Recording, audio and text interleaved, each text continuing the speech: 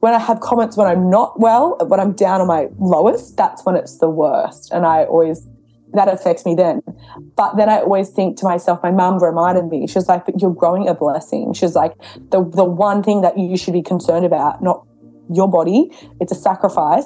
You should be concerned about your baby, making sure it's healthy. So that's the one thing I do revert back to. If I ever feel like after those comments, I ever feel like shit about myself, my partner's really good with that. He always tells me I'm beautiful. He always says, no, don't listen to anyone else.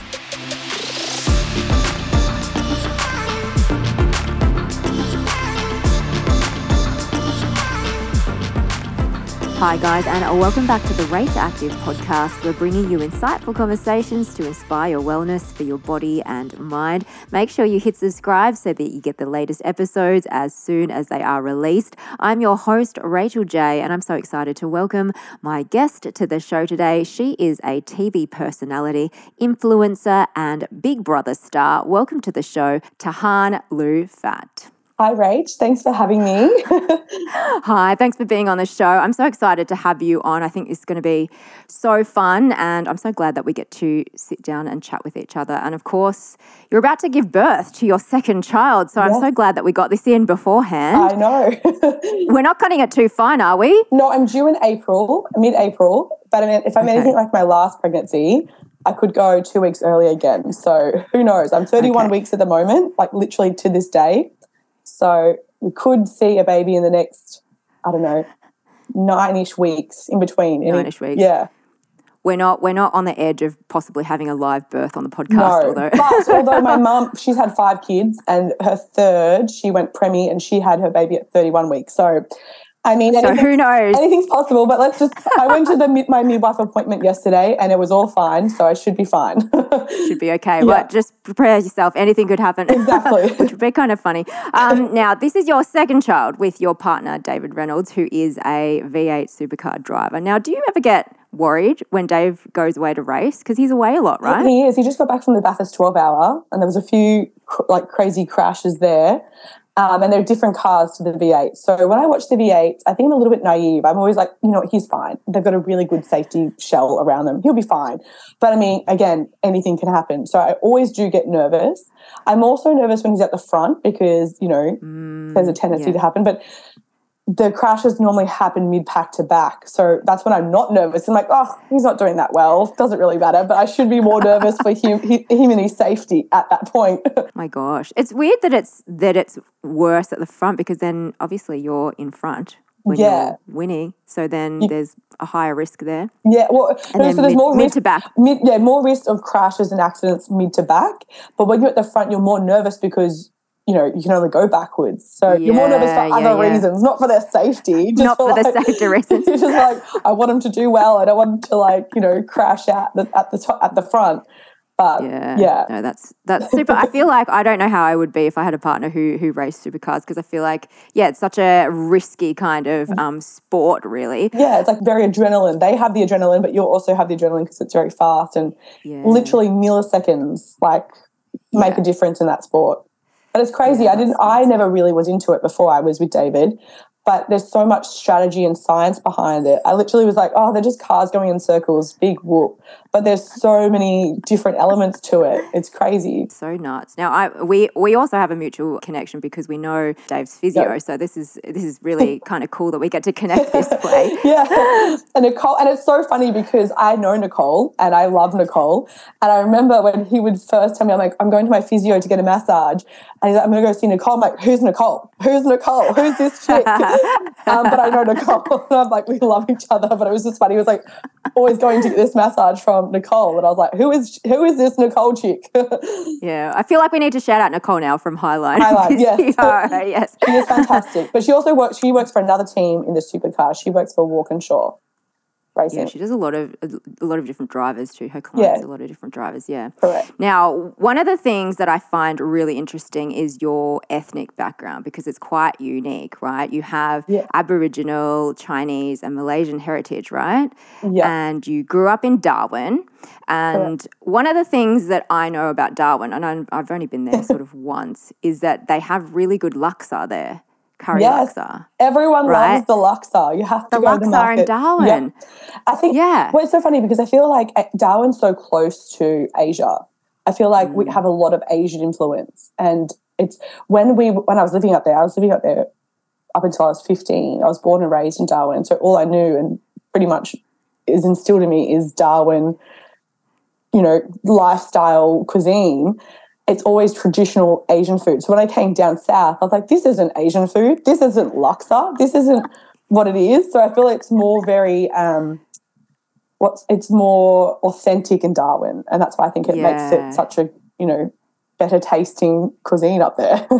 It's something that you wouldn't think about Darwin at all. I mean, I know when I went up there, I thought, I just didn't expect to see that kind of cuisine up there because I also have Chinese Malaysian part of me heritage, right? Yeah, so and laksa is literally one of my favourite meals and it's really good in Darwin. I was so surprised. So one thing I wanted to know about is tell me what it was like growing up as someone with that really unique ethnic mix in Darwin because firstly, Darwin is it's a small place, I guess, compared to Melbourne, Sydney and the rest of the cities in Australia, but also having that really unique mix in terms of your ethnic background. How was that for you? Yeah, well, I mean, I guess it's always been a really big talking point for me and icebreaker for people because people can never pick at my nationality or what I look like. But I honestly find that it's very common in Darwin.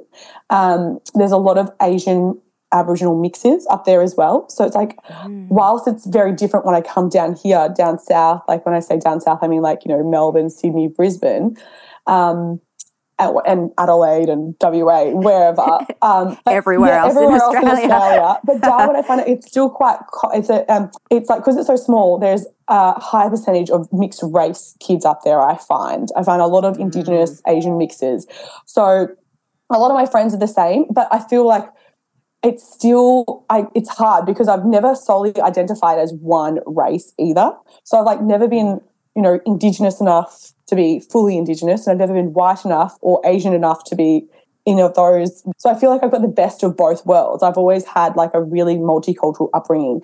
And in Darwin, everyone gets along. Like it's so small. Everyone just like hangs out. There's no cliques. And I found when I moved from Darwin to Brizzy when I was 15 and I went to high school for my last 2 years, I found it was very cliquey. I mean, that might have just been my experience. But in Darwin, everyone's just like this big melting cultural pot. So I felt like I kind of fit in Darwin, even though I was different. I was very different in terms of my background. But when I got down south, that's when I noticed the difference. The difference more. It highlighted it. So yeah. Now you burst into the media entertainment scene back in 2013 when you were on Big Brother and you were in your early 20s back then. Yeah. So tell me what it was like to be someone who was not of Anglo-European descent in the media, because that I feel like would have been an interesting experience. Yeah. So what was that like for you? Well, and that was my whole thing. Like when I was auditioning for Big Brother, they were basically like, you know, talking to me about why I wanted to do the show. And part of the reason was I wanted to do like represent multiculturalism on like a, you know, national scale. So that was one of my talking points of getting on the show. I mean, it kind of worked and I got on the show. And I felt like it was I think it was a good experience in terms of highlighting different ethnic and different multicultural backgrounds. So I think it was a good thing as well. I mean, I feel like it was all over. The experience was great. I'd do it all over again. But again, it really messed with me psychologically as well. Like it really even my partner I was really strong-minded before I went in the house. And then after the house, I kind of got knocked around a bit just with like, I don't know, a bit of anxiety and just like the fact people knowing who I am and asking questions and just it was really like, what's the word? I would say I got a little bit of depression after the show because I wasn't used to people talking about me and talking. And I know I had a thing with Michaela on the show, and she was also she had a Korean background, but she was adopted. So we had a big thing about like what was internal racism on the show. It was a little bit of a thing, part of the episodes that were on it. So I didn't really, it was really hard to deal with after because you go in not knowing or having any media training and then you come out and you're like, what the hell just happened? And it Yeah. really affects with you. But I think I've grown a lot from that, like wiser, learned a lot. And I'm still, I'm still learning about myself as well. I mean, I learned a lot about myself on the show, which is actually kind of crazy, which is silly to admit, but you learn a lot about going on a show like that. What do you think the biggest thing is that you learned about yourself from doing Big Brother? I feel like I learned that so for me, I'm one of the people who speak my mind, and I spoke my mind a lot on the show, and it did get me in trouble sometimes on the show. But I feel like it also, I'm okay to stand on my own, like in my own truth, in my own identity, I guess. Like I was okay. It's okay if you stand, for me, it's okay to stand alone. You don't have to be with the masses. You don't have to be right. As long as you know who you are and believe what you do is okay, then that's okay, if that makes any sense. Like I learned that I don't have to follow or be anyone else. It's okay to be you. And if people don't like it, that's okay. Like that's what the big thing I learned. The big thing was just being yourself. And it sounds really corny and cliche, but it's okay to be yourself. And I've always been like that. My sister was like, I admired that from you from a young age. Like I never cared what anyone thought about me or anyone said about me. As long as I'm not hurting anyone, I'm not like, disrespecting anyone. I'm just okay to be okay in my own self. It doesn't matter what anyone else thinks about you. Yeah, I feel like that's something that we all struggle with, though, even especially now with social media and sort of being previewed to everybody else's life, and also being able to put yourself out there on your own channels and things like that, that I feel like that's something that everybody experiences 100%. to some degree, right? Yeah. So how do you go with it now in terms of, because you're still in the media space, you're sort of working more with your influencer work and all that kind of stuff, but still in media. Have you noticed anything that's changed in terms of the diversity, in terms of your experience from when you were on Big Brother, how you felt then to now, and what the space is doing now in terms of representation and diversity and things like that? I think it's grown so much, and I feel like a lot of people have paved the way for it. And I think there's so much diversity now in our screens and social media, and I love it. I'm not a fan of like tokenistic stuff. I don't want people to just be there just because they're a woman or they're Asian or they're black or whatever. I'm not a fan of that, but I'm a fan of more representation. We need representation. You need to see it. Kids need to see it. People need to aspire to it. So there's a fine line between it being just tokenistic and being there for a reason. But I feel like now it's more inclusive. I feel in my newsfeed, when I see in my newsfeed, I don't know if everyone else follows. I mean, you choose and dictate who you follow, but I see a lot of multiculturalism. I see a lot of diversity. I see, even like a lot of gay pride coming through as well. And I think that's great. I think we need that. I think we need representation. So I think it's from when I was in Big Brother, which was 10 years ago, or maybe even more than 10 years ago now, it's been a big change. And I feel like a lot of reality TV may have paved the way for that. And I'm really grateful that I got to be part of that as well. Yeah, no, it is. It's so true. I think that back in the day, it was a lot more rare to see different faces on television. Correct. And even when I started back as an actor back in the day, same thing, there was just not that many faces of different ethnicities. And now you're right, it's changing so much. And again, I agree with you with the tokenism, because you don't want it just to be there for the sake of it being there. You want it to actually represent, I guess, society and the culture that we're living in. Yeah. Exactly. And mean something. Like I'm not agreeing with just like putting a woman in for the sake of putting a woman in. I'm not about that. But I do believe that we do need to see women or more, multicultural people or, whatever the case may be. I think we do need more of it. I think we can still do better. I'm not going to lie. I still think that there is room for improvement. But again, I think that's where the fine line of tokenistic and it meaningful happens. Like we need to, because if it's just tokenistic, people won't care. People won't. It won't mean anything. So, but I'm glad it's definitely changing. It's going in that direction. Yeah, me too. I'm really glad to see it as well. Now, obviously, you are pregnant and you have done this once before already. Yes. And the topic of women and pregnancy and body image, I know, is a subject that you're really passionate about. Yes. And so I think we'll start with your first pregnancy and kind of go back to your experience then. Can you take me back to then and how you felt about the changes that were occurring in your body and the expectations you had and all those kinds of things. Because I know women listening to the podcast, I mean, I've spoken to women on this show, but also had conversations with girlfriends around these kinds of things. So can you take me back to what was going on for you during your first pregnancy? Well, my first pregnancy, I think I was like in a cloud and I just didn't care about anything. I didn't care what anyone said or thought. I was just like excited to be pregnant. I wanted it for so long. I think I've been with my partner for 10 years now. I nagged him for 5 years to get me pregnant. So when I was pregnant, I was just like, and I actually had an easy pregnancy. I say easy because I was like, bragging what a breeze it was. I didn't really get sick or anything like that. Had so much energy. I was working out. I was loving myself. Like, I felt amazing my first pregnancy. And, you know, I'd get some comments here and there, but it didn't affect me because I was like, I'm pregnant. I don't care. Like, think whatever you want. I don't care. And I think a few comments like came towards the end of my pregnancy because I went from like not showing to all of a sudden having this bump. And like things happen with your body. You can't change it when you're pregnant. I don't normally have boobs, but I got boobs. So naturally I look bigger as well. And that's what you're meant to do when you grow a baby. You're meant to grow. Like that's the thing. It's natural.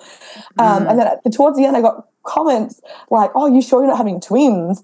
And I was like, that's a bit rude, but it didn't affect me because I was like, you know what? I'm pregnant. I'm having the best life. This is the best thing can happen. No one can bring me down. So had the best time, loved being pregnant. I'd do it again, time and time again, love it. Fast forward to this time round, second time round, it's a bit harder. I'm chasing after a toddler. I don't have as much energy as I did the first time round. I mean, I'm being active. I'm still eating well. My partner, David, is really big on like what I should be eating when I'm pregnant. He's really like, no seed oils, no this, no that. So for this pregnancy and the last pregnancy, I didn't crave any junk, nothing. I was pretty good. This pregnancy, I'm like, I could do a chocolate here and then. I don't really normally eat chocolate. Like I can't stand chocolate when I'm not pregnant. So this pregnancy, I'm like, I can, have a little bit here and there. It's fine. I need a bit of sweetness. But this time around, I'm getting so many comments and I don't know why or what goes through people's mind to comment on a pregnant person's body. So last time it didn't affect me. This time I'm like, no, this is really making me mad. Like the comments, I know some people, I can tell when people mean it in a really endearing way. Like, oh my God, there's a bump. You've got a bump. That's nice. That's fine. I can deal with that. But when there's comments like, oh my God, you're so huge. You're so big. Oh my God, you're so fat this time. Are you sure you're not having twins again? Are you sure? Like, that is who are these people that are commenting? I'm so confused. I was at a birthday party recently and there was me and another pregnant chick and the same lady said it to both of us and we were just like mortified. Like she kept insisting, are you guys sure you're not having twins? And I was like, I actually said, I'm like, that is the rudest thing to say to someone. We've just told you we're not. So I don't know what goes through people's mind to comment on a pregnant or in a woman, let alone a pregnant person's body. Yeah. So I just don't understand these comments from people because it really can, I honestly, it's affecting me this time, but not to the point where I'll go do anything silly about it, but I can really see how people, when you're pregnant, how it can affect you, how it can affect how you feel, how you determine your eating habits or, do you know what I mean? Like I just don't I'm baffled at what people say to pregnant people these days. Have you had comments that are online about your body? Not as much. And the funny thing is it's more strangers are very lovely. Like I've had so many people tell me how beautiful, how glowing. And that's what you say to a pregnant person, by the way. Just anyone listening. You are glowing. You are beautiful. You look amazing. Even if you don't think they do, that's what you say to a pregnant person. Yeah. Things change. You can't explain. If you haven't gone through it, you just don't know how the food aversions are real. Food aversions is a real thing. I feel like for a pregnant person to get pregnant is like the most magical thing to happen, blessed thing to happen. People should not be trying to say it. People say it not even thinking it's a bad thing. They just think, oh my God, you've got a belly, you got huge, like you're huge now, which is fine. I can tell the difference between some people genuinely going, oh my God, you've got a belly. And that's what I really wanted in my first pregnancy. I wanted the belly. I wanted people to see and notice that I was pregnant. This time around, I'm like, wait, am I big? Yeah. Like, am I big for? And I go to my maternal health, like checkups, and I'm measuring normal. So I just don't understand why people have the thought to feel like they can say that to you. Yeah, like, you can say it, but don't say it to me. I already know I'm getting big. That's what happens. And then also, like, people are like, oh my God, you keep getting bigger and bigger. I'm like, what am I meant to do? Am I meant to get skinny? I'm growing a human in my body. I don't understand. Yeah. So last time didn't affect me, or I didn't think about. This time I'm like, really? This time it is. Well, yeah, but I'm really annoyed. I'm also thinking about all the other women who actually might struggle during their pregnancy. I know people who fluctuate, people who get carpal tunnel, things that you can't help. Yes, I'm not saying, let go of your pregnancy and eat whatever you want and be crazy and, whatever. I'm not saying that either. I'm just saying I don't understand. I've got a belly. That's what happens. Like, a baby grows. That's all that is. I don't know why people have the nerve to comment on people. Pregnant people comment on it. Yeah. Yeah. Really so just kind of be mindful about the comments that you're making to women who are pregnant, just because it does have an impact, on how you feel about your body. What are you noticing? You were talking about in your last pregnancy, it didn't really affect you. But what do you think it is about this pregnancy, besides these people saying these things, are you having a different perception of your body during this pregnancy? Yeah, I think you do. I think this time around it's harder on your body, and you're like, whoa, and you question, you're like, maybe I am big, maybe I am like, what if I am putting on lots of weight? But then I look in the mirror, I'm like, I'm happy with myself. So as long as I'm happy with myself, it's fine. So for me, I got asked this question the last pregnancy as well, after, like, your postnatal body, like your post-birth body. Do you feel pressured to, like, look a certain way? I never care. I honestly don't care what people think. I don't feel pressured because I'm in the public eye and I do Instagram and whatever. I don't feel pressured. I want to look good for me, though. So I want to look good. Yes. So it's all in my mental health. So I need to feel good for myself. I need to eat good. I need to sleep well. I need to do that for me. So if I don't feel good, I don't let anyone else affect me, but it does affect me if I'm struggling with it myself personally. Yes, if I'm struggling with it. You. Yeah, so this pregnancy, I'm already like, this is tough on my body. I'm already feeling stressed. I was sick last week, so I haven't actually got to work out like I normally do. So when I have comments when I'm not well, when I'm down on my lowest, that's when it's the worst. And I always, that affects me then. But then I always think to myself, my mum reminded me, she was like, but you're growing a blessing. She's like, the one thing that you should be concerned about, not your body, it's a sacrifice. You should be concerned about your baby, making sure it's healthy. So that's the one thing I do revert back to. If I ever feel like, after those comments, I would feel like shit about myself, my partner's really good with that. He always tells me I'm beautiful. He always says, no, don't listen to anyone else. And I always go, do you think I'm big? Am I big? Am I big? He's like, no, you're not. He's like, you're the most beautiful when you're pregnant. He's like, I loved you when you were pregnant. You're the most beautiful when you're pregnant. So he reassures me in that way. But I do have those moments. I think everyone has those moments when you're pregnant. You're like, oh my God, I feel gross. I feel crap. Because when you are pregnant, you do go through all these hormonal things where you do feel shit. And to have people comment on that, it can make you feel shit. But I do have like a strong mind where I can flip that and I can change it. I just worry about people who don't have that, who can't have that, or don't have that support network. So that's why I'm getting really, that's a good tip. But I'm also I get really defensive when I think about other women who have to endure those comments, who might not have the support network. So I've got, like, if my in-laws came last pregnancy and they helped me and I could go for my runs and go for my walks. But like, if people don't have that, it's hard to get that workout or, the motivation to do it. Yeah. So it's a good thing to remember for yourself to focus on, I guess, like your mum was saying, focus on your baby and you're growing a blessing, and that kind of helps to not, I guess, remove the comments, but just refocus your mind onto something else. Exactly. Yeah. Because I was positive. And I was with the other girl that was at the party with me that got the comment as well, when we were both like, we were just so taken back, like, who says that? She even said to me, she's like, well, we're growing babies and that's the main concern. I said, exactly. We're growing babies and we just want them to be healthy. We don't need, people can comment all they want. It can affect you to a point, but that's another thing I live my life by. Never let anyone affect or dictate how you live your life.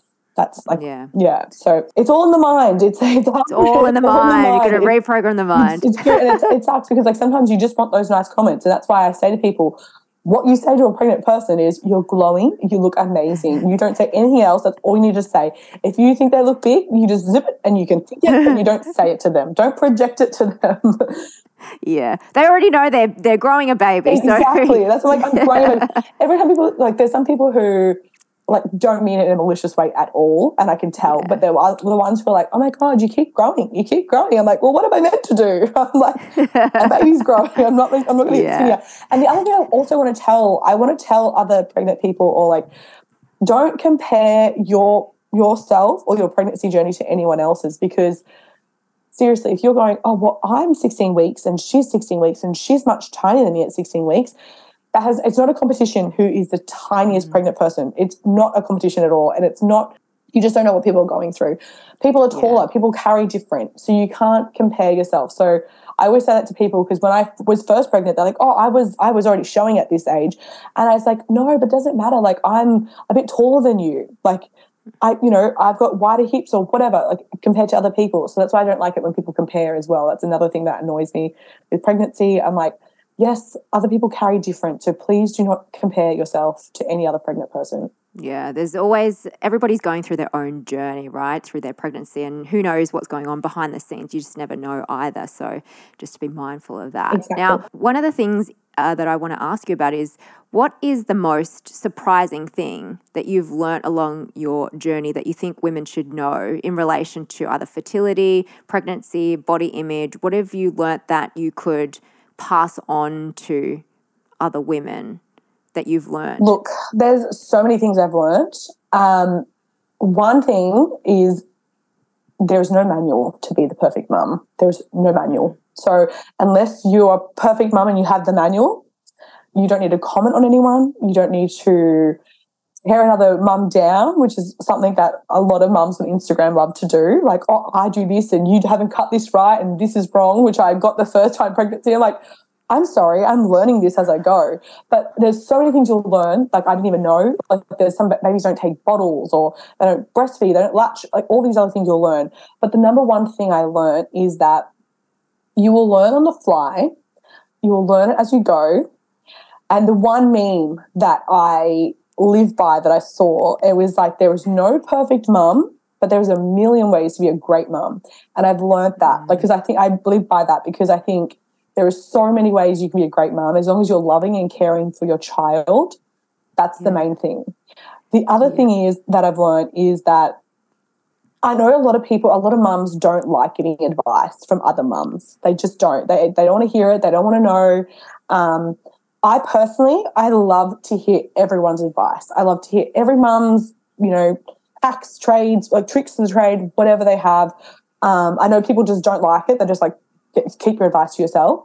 I love hearing it. I just smile and nod and take it all in. And some of it works for your child. Some of it may not. Some works because every child's different. We know that. I take it all in.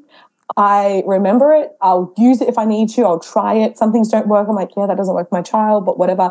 Some things do, and then they're amazing. It's gold. And I love to pass on all the different advice that I've heard, because I'll hear a different story from a different mum, and I say, hey, look, well, this didn't work for my child, but another mum suggested this, and I'll pass it on. I never shove it down people's throat, but that's another thing that I've learned. It's always good to get advice from different people, different parents, and I think knowledge is power. So I always think I try and take as much as I can. I never get shy. Even if it's criticism, people come at you. It's the way people do it sometimes. People on Instagram, if they want to attack you for doing something, like I've had a few other mums who've talked about it, they attack you, they get really angry that you're not doing right, you're not cutting the grapes the right way, or whatever. You can choke your child. The last thing we want to do is choke our child. But hey, if you don't know, if you haven't been trained in it, that's okay. So you just go, yep, thanks for the information, thank you. But don't get so mad. It's okay. My child survived. It's all good.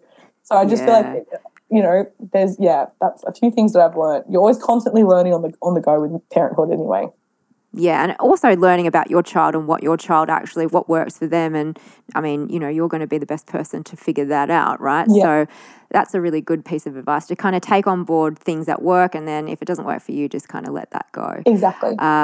So I'm really interested to know if you see yourself differently in terms of your identity as a woman, because pre-baby, pre-being a mum, I'm interested to see if you perceived yourself in a different way as a woman compared to now. It's so funny, because you don't know it until you go through it. And I always say, I feel like I lost a bit of myself, because you sacrifice so much of yourself as a mum that I feel like I have. But I say that in a good way. I don't say it in a bad way, like I've lost myself, I don't know who I am. but you kind of just like give up a bit of yourself and you kind of project it onto your kids. So I feel like I'm still me. I'm still immature as well. I feel like I've still got to grow up. I feel like I'm 33 and I don't adult well. Even my partner, if I like dealing with my child's emotions, I always can sometimes lose it and not have it together. I'm like, that's not what a mum would do. Like, keep it together. My partner's like, you're so irrational. Like, he's a child. What are you doing? But I feel like I've definitely learned a lot. I've definitely grown as well. It feels like I've been reborn. That sounds really corny and cliche, but it really does. And I feel like you learn so much as a mum. You learn more on the go. But also, so my mum, she had me quite young as a child. So she was 18 when she had me. So she was a child. So I feel like, not saying I didn't get a great upbringing or anything like that, I just feel like there was a lot of things that growing up, for example, I never really was read to as a child. I didn't really read to. So I want to do everything that I'm not and put it onto my child. So that's how I've definitely changed into a person who I want to be, the mother I want to be, if that makes any sense. So yeah. I've been reading to my Ryu since he was born. And even my mother-in-law was like, oh, he's just a baby. And I was like, no. But I feel like it's really made a difference. Like reading to him, doing all those small little things that I wasn't really given as a child from my parents. Not saying that was my parents did an amazing job, and I think they did a really good job. But I feel like me as a parent, I'm like changing to who I want to be, how I want to be a parent, the best parent I can be. Yeah, that's amazing. And I think there is, obviously everyone goes through their own journey and you won't know until you actually go through it. But even just when I think about it, and I'm not a parent, I'm not a mum, and when I think about it, I just imagine that it would be a huge change just mentally about how you see yourself. And of course, you're still going to be the same person, but you also have a responsibility as a parent and a mum and all those other things that maybe didn't come out before because you didn't have a child start to come out, things about yourself that you didn't really realize you had in you, I suppose. Well, exactly. And that's the other thing. Even it sounds really lame, but the way I dress is different now. I always go, well, I'm a mum now. I can't do that. And it's not saying I can't do it because I'm a mum. I'm just saying I don't feel comfortable doing that. I don't want to. I want to be this respected figure. And it's funny because my partner and I, we have different parenting styles. He's very rational, good cop, say things with love. I'm like, no, you're doing, this is wrong. You need to learn from this. So even my partner's like, no, he's okay. He'll be fine. I'm like, no, he needs to know it's not right. He's like, he's what? I'm like, I don't care. I said to him, you need to help me clean up the other day. He's 2 now. I said in his playroom, he loves to make a mess. And I said, David, he needs to clean it up. And David's like, no, it's all right, I'll clean it up later. I said, no, he needs to learn to put things away. And I said to Ryu, let's go put your stuff away. And he's like, nope. And I said, Ryu, if you don't do it, I'm going to chuck his favourite toy at the moment is a car park toy. I said, I'll chuck the car park in the bin. And David's like, oh, mortified. He's like, that is so mean. I would never do that as a parent. I'm like, David, back off. This is what I'm doing. And I said, if you don't do it, I'm going to chuck it in the bin. So I'm that type of parent. And fair enough, he went and got all the little things and put it away and packed up his stuff, and I gave him back his thing. And David said, I didn't think you'd do it. And I said, no, neither did I. But I'm like, I felt bad doing that. I would never go to chuck it in the bin. But we needed to tell him what's right and wrong. Whereas David's very using loving words. He's that parent that's very soft-natured. I'm just like, I don't care if you like me right now, but you need to learn that this is what you need to do. Yeah. So all those kinds of things will come out, obviously, and you don't know that before you have a child until you actually have a child and you're going through it, right? Exactly. Yeah. So you touched on before your approach to pregnancy in terms of your health and wellness. So let's go into that. What specifically are you doing at the moment? We can talk about pre-pregnancy, but since you're pregnant, what are you doing in terms of your nutrition and your workouts and your exercises? What have you been doing to stay healthy and well during your pregnancy? Yeah, well, first, it does actually start from before you're pregnant as well. I will say that because I honestly didn't read any of the books. David, my partner, read them before me. So he made me. He's like, you need to read this book. And I think the 3 books that I read before pregnancy were pregnancy, Real Food for Pregnancy, and the Better Baby book, or I think it's the Better Baby book. It's Alana Asprey and Dave Asprey. And then there's the Contented Baby book. And all of them basically say your prenatal vitamins are like very important. So you need to get those into you beforehand. And it's like getting, basically, David and I call it getting the vessel ready, getting the body ready. And I think all of those contribute to having a healthier, happier baby. So also with the prenatal, so for example, I took some prenatals beforehand, which is one of the standard ones that are marketed to you, which is Elevate, right? I got really sick on Elevate, and I didn't know why, didn't really look at the ingredients. I just thought it's, what we're told to do. It's the thing I should have. It's actually really not that great for you. Like Elevate isn't actually great. So my partner started researching and looking at different brands and what was in the brands. So I started taking the Thorn brand, which this is no plug, by the way. I'm not sponsored. I'm not paid to talk about this. Is not sponsored. I'm not paid to talk about this. But I've literally just this is what I found in my pregnancy journey, what worked for me and what I liked. The Thorn brand was the best. I don't get sick on it. It's got everything you need to. Every books that I read had no connection, no correlation. Everything that they say you should have in a pregnancy or prenatal is in these tablets. So that's my first and foremost thing. Lots of water, lots of sleep. It sounds lame, corny and cliche again, but that's true. Just eating right, cutting out crap like seed oils, which everything has seed oils in. Like I literally bought $45 crispy chips because I'm craving crispy chips the other day. It was a 500 gram bag, but it's got 3 ingredients. It's got like olive oil, potatoes, and sea salt. Lots of just protein and veg. I take a really good fish oil, fish tablet, and my partner's been making me take beef liver tablets as well. But exercise-wise, I've been taking it really light during pregnancy. I've just been doing anything I can, swimming, walking. I was running up until a certain, I think it was like 20 weeks. Could go a bit further, but I wanted to take it easy because this pregnancy was a bit harder this time around. But the main thing I'm just trying to do, and it's also great for my mental health, is just walking, just swimming, anything little, minimal impact. I would love to keep doing my reformer exercise, but we've moved, so it's a bit further for me to get to. So I was doing mega reformer last pregnancy and the start of this pregnancy, which is the main things. And I find that they have helped me during pregnancy and even during the birth for my last pregnancy. Yeah, 100%. Well, always going to plug Pilates. No one can no one can kind of knock Pilates for sure. That's so cool. I think it's really great to hear about, especially about the prenatal sups as well, because that is one thing that I do think is widely spread in terms of messaging, is that we hear that, okay, you just need to take the sups. But I think it's also important, like you said, to listen to your body, because obviously it can impact your body in a certain way, and everybody is different. And so listen to your body and sort of do what works for you instead of just listening. Yeah. And not just like what's marketed as the main one, or like what's marketed as that. Actually read what's in the ingredients. I know lots of people talk about it and think about it, but they don't actually do it. And they just go, oh, well, it's marketed to us as that. That's how it's meant to be. And that's what I thought too. It wasn't until we actually started doing I read books, and I'm not a reader. Like I should read more. I just don't read books. I'm very lazy in that sense.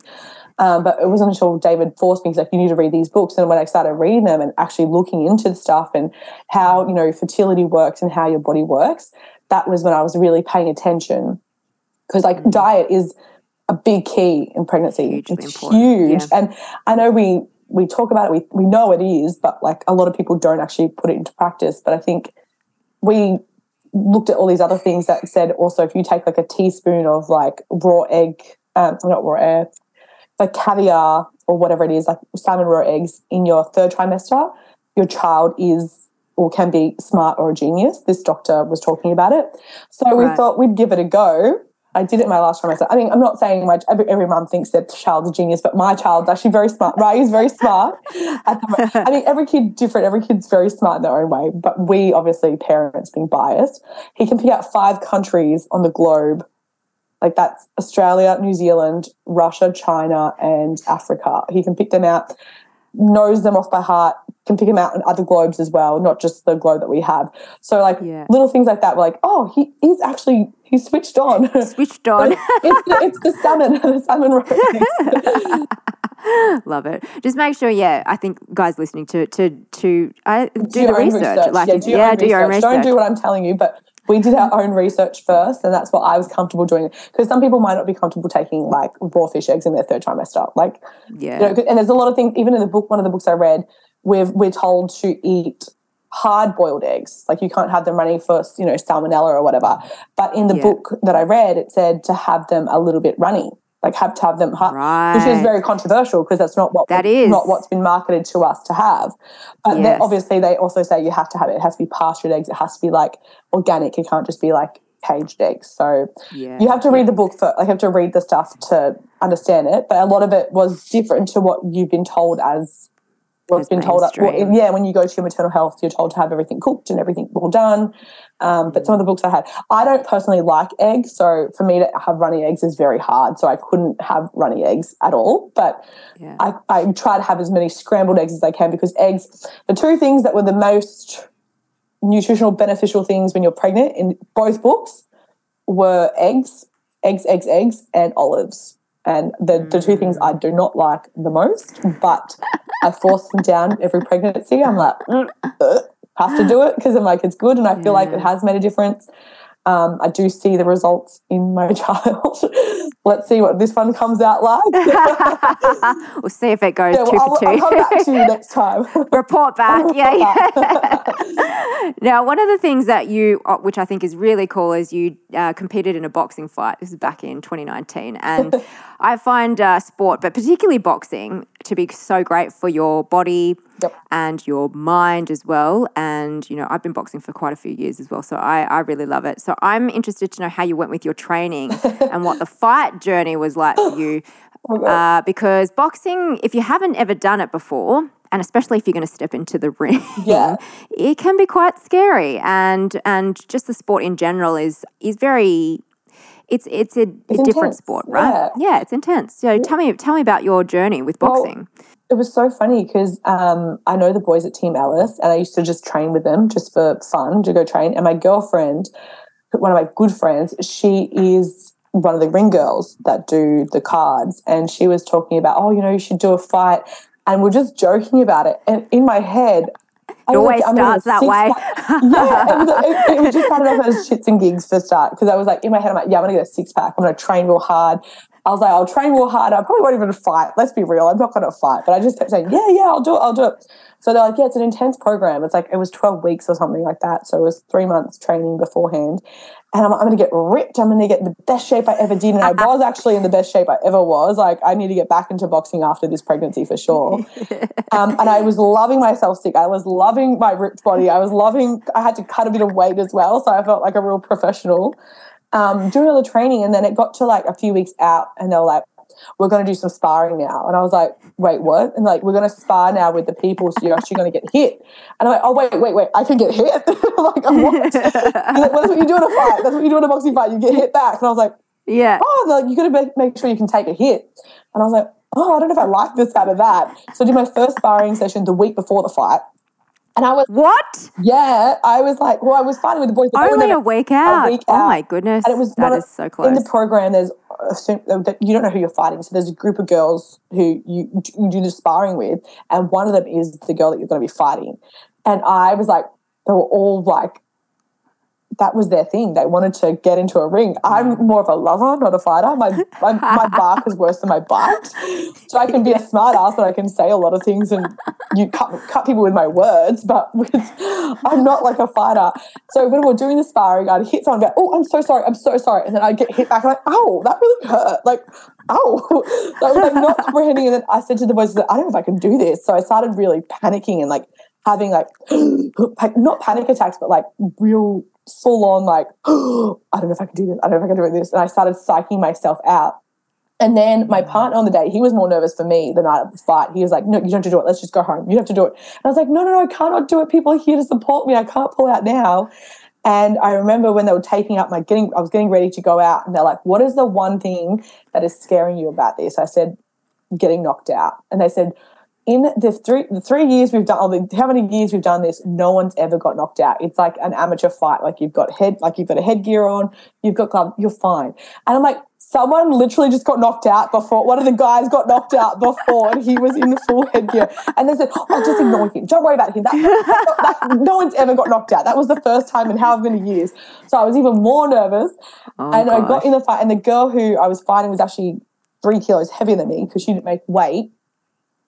Anyway, got into the fight, but then all of a sudden adrenaline just took over. adrenaline just took over. I didn't feel anything. As soon as I got the first hit, I was like in defense mode. And all of a sudden, I don't know how it happened, but all my training just come back to me and I just happened. And I won the fight, obviously. Yeah. But like the training just kicked in. And I just remember everyone was like, oh my God, you're doing like the right step and the hook. And I was like, I don't know where that come from. It was just like defense mode. And then after I'm like, I can do this again. I want to do it again. David's like, no, you're retiring. My partner was like, no, let's have some babies. No more. Let me have some babies. But I actually thought it was the best experience ever. And I highly recommend it to everyone because whilst it's like the fear of that, you know, getting into like a ring and going into war, it was so scary. But the adrenaline when you get in there and it just, all the training comes to you naturally. It's just amazing. I was like, I forget everything I've learned. I forgot. And then I got in the ring, got my first hit and I was like, oh, nah, I know what I'm doing. I know what to do. I know how to protect myself. But I also think it's really beneficial for anyone for a discipline workout and just protecting yourself, like knowing what you do because naturally when I was doing the first sparring session, when I was getting hit, my natural reaction was to like go away from it. I was like, get away from me, which is the worst thing you can do because that's where that's where the power from the punches come. But if you go into it, the punches don't hurt you much, which is the most unnatural thing to do. So it's so counterintuitive, isn't it? Yeah, it is. And it was so funny because I learned so much from it and I loved it. I highly recommend it to everyone to do at least once. Like maybe not a fight, but do the training at least. And do the training. Yeah. I mean, I feel the same about boxing. I've not fought and I don't plan on fighting. I have sparred before. I think it's the most terrifying thing ever. It's scary for sure. And it's totally counterintuitive in terms of like, yeah, you do. Obviously, you don't want to get hit, so you're trying to move away from it. But like you said, you actually have to move where your power is moving into it, and you know it does hurt a little, but like you said, you sort of get used to it. But and it's funny because the sparring comparison to the sparring versus the fight, the sparring I felt everything. I felt the punches. I felt it. The night I didn't feel anything. I didn't feel anything to the next day. I was like, oh, I've got a bit of a headache or I've got a bit of a bruise here. Oh. Maybe I got hit there. Yeah, just all the adrenaline rushing through your body. Adrenaline, Yeah.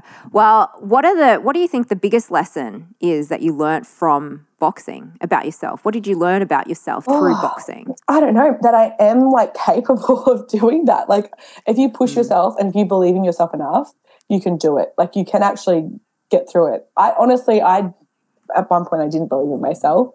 But then I think the training, everything helped me. I was well equipped. I feel like I learned a lot, but a lot of it was just more mind as well, mind over matter. And I keep saying that, mind over matter, but that was literally what it took for me to get in that ring.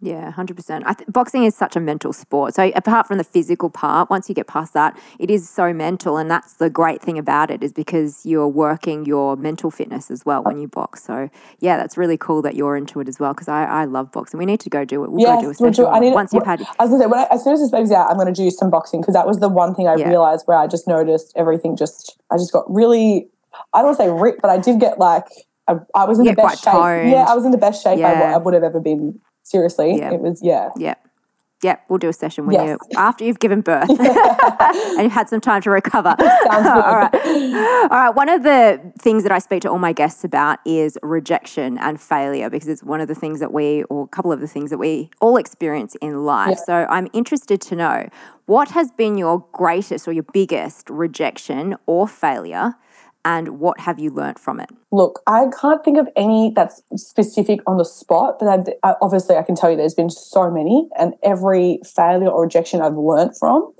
But like I just know when I was at uni, I was going through, it sounds really lame when I say it out loud, I was going through a breakup and I was like just letting someone affect me, letting someone dictate how I was doing my life. And I remember I failed my first, there was a unit that I had, it was economics, and it was broken up into 2 exams. One exam I already failed, not by much, but I failed, so I needed to pass the next one to even pass the course, so I needed to get there. And it sounds really lame, I'm talking about like an exam here, but I mean the whole emotions of like a breakup and everything, the rejection of a breakup, everything like that. And this was my uni. This is my livelihood. Like, this is how I'm going to make it in the world. Well, not make it in the world, but how I need to move forward. And I remember going with my friend. He was like, look, I'll help you. He was really smart. He was really good at it. He was like, I'm going to help you. We're going to tutor. We're going to do it. And I just remember going, I can't do it. Like, what's no point? What's the point of me trying? Like, I'm not going to try. And he was like, well, that's the thing. He's like, why not try? He's like, are you going to let this person affect you, like your mental state? You're going to let this person affect your, like, this is going to affect, you're going to have to redo this course. You're going to have to redo this. It's going to cost you money. Like, why are you letting this little moment, this little feeling, what you're feeling now, affect you for the rest of your life? Or like, not even just the rest of your life, but like the next few months. Like, you're going to have to redo this. Like, what are you doing? Like, just forget about what's going on in your life right now and pay attention to you. Do this for you, not anyone else. Do it for you. Yeah. So I learned that, like, you should never let anyone dictate how you feel, how you maneuver your way around life. That was like one thing that from that point, I was like 18, I think it was. I went straight from high school to uni straight away, no break, nothing. Like, some people went on a year gap, but I was like, just wanted to just power through. And I was already kind of like off it. I was like exhausted, burnt out. But then I was like, you know what? That's so true. Like, this person's not going to like help me get through this. Like, I need to do this myself. So I feel like everything that you do in life is on you. Like, you can't rely on people to make you happy. Or if you're, you know, I've done lots of acting as well, and I've done lots of auditions. And recently, just before I was pregnant with this baby, I had a Netflix audition that it was like life-changing money, filmed in New Zealand. Would have been just amazing to get. And it was the fact that I even got the opportunity was amazing. But everything that led for the self-test was just against me. Like, we had to catch a flight back to Darwin. And on that flight, someone decided to turn the plane around because they were being disruptive. So we had to check the police had to come on, had to change the flight. We didn't get, you know, a flight that day. We had to go the next day. It was ridiculous. And then so I was already in a shitty mood for my audition. But again, I was like, why am I letting this affect my mood? This is like something that could, you know, I didn't get it. But again, that's my thing. I don't take rejection personally either. But it's always, you have to change your mindset. It sounds annoying. It's hard to do. But the one thing I've always learned is that you can never let anyone change or dictate what you feel. It's always up to you. You can't rely on someone else to make you happy. You can't rely on anyone else to do anything. It's just, it sounds so alone, but it's always on you. Like, you have to change it. It's up to you. That's where your power is, right? You have the control over how you think about certain things. So that's where you take your power back from those situations, which is that's really cool to hear. Yeah. Now, my final question for you is, if you had an overarching life philosophy or a mantra that you try to live your life by, what would that be? Look, I don't really I have like lots of different things I live my life by. But I feel like one that's always been consistent with me, and I don't know if it's like a mantra or anything like that, but it's always for me to be my own person and to always stand in my own stuff. Like, again, I'm going down that road, but it's always like, I never care if I'm like standing on my own. I'd rather just be on myself. I'd rather stick with my own, like, have your own beliefs and stick with them. And then, like I was saying before, there's a few that I live by. Like, I don't really have like one mantra or one thing. I'm always like taking different things from different people. Like, I never say aspire to anyone. Always be the better version of yourself. So I always take good things from everyone that I see. Like, when I meet them, when I grow up, whatever, I take all the good things from people and try and put that into the qualities that I like about myself. And then being a mum, again, I was saying there was the meme I saw was, don't ever, like, there's no perfect mum, but there's a million ways to be a great mum. So I always live my life by those at the moment. That's one thing I've been like reminding myself every day. I'm like, but I don't do this for my child. I'm like, but I do this, but I love my child. So like, as long as I love my child, I'm a great mum. So I don't really like live my life by like mantras or whatever like that. I just kind of take different things from different people and try and be the better version of myself. That makes sense. I like that a lot. Whatsoever. Yeah, no, I do. And I do really like that. It's just to be the better version of you, and you can take information from lots of different people, but then at the end of the day, it's about you becoming the best version of yourself. Yeah, really, I would say never aspire to be anyone, because people are like, oh, I aspire to be that person. I want to be that person. And I'm like, but that person's not got every quality. It's not like every quality that you would like. And I feel like on social media, on TV, we all have a persona, a facade, not like a facade, but just we all have something. But then there's going to be one thing that person doesn't agree with, or you don't agree with. You're not going to align. So just take what you like from them and put it into yourself, or, use it for yourself. Don't aspire to just be one person. Like, be different, like different versions of better versions of yourself, but use different things, if that makes any sense. Yes. Be a better version of you, using different things that you see, but just be you. Exactly. You just articulated it better than I can articulate it. Thank you so much for joining me, Tani. This has been such a great chat, and I'm sure everyone listening has gotten so much from hearing all about your journey and your insights. Now, where can people find you on social media, things like that? Where can they find you? Well, I basically just do Instagram, which is Tani89. Twitter, I'm Tani Lew, TAHNYLEW, and that's about it. Really, I'm a boring mum now. I don't really do much on social media. I have a YouTube, but I don't really use it or anything like that. I do TikTok, but I don't even use it. So, so mainly Instagram. She hangs out on Instagram. Mainly Instagram. Yeah. So what we're going to do is pop up Tani's Instagram and make sure you check it out, follow along for more updates about her journey into being a mum of 2, because that's going to be coming up very soon. So crazy. Thank you guys for listening. Tell us what you loved and learnt from this episode by leaving a rating and review over at Apple Podcasts, and screenshot this episode, tag us and share it to your socials. Thank you so much for being on the show again, Tani, and thank you guys for listening. We'll catch you next time on the Rach Active Podcast.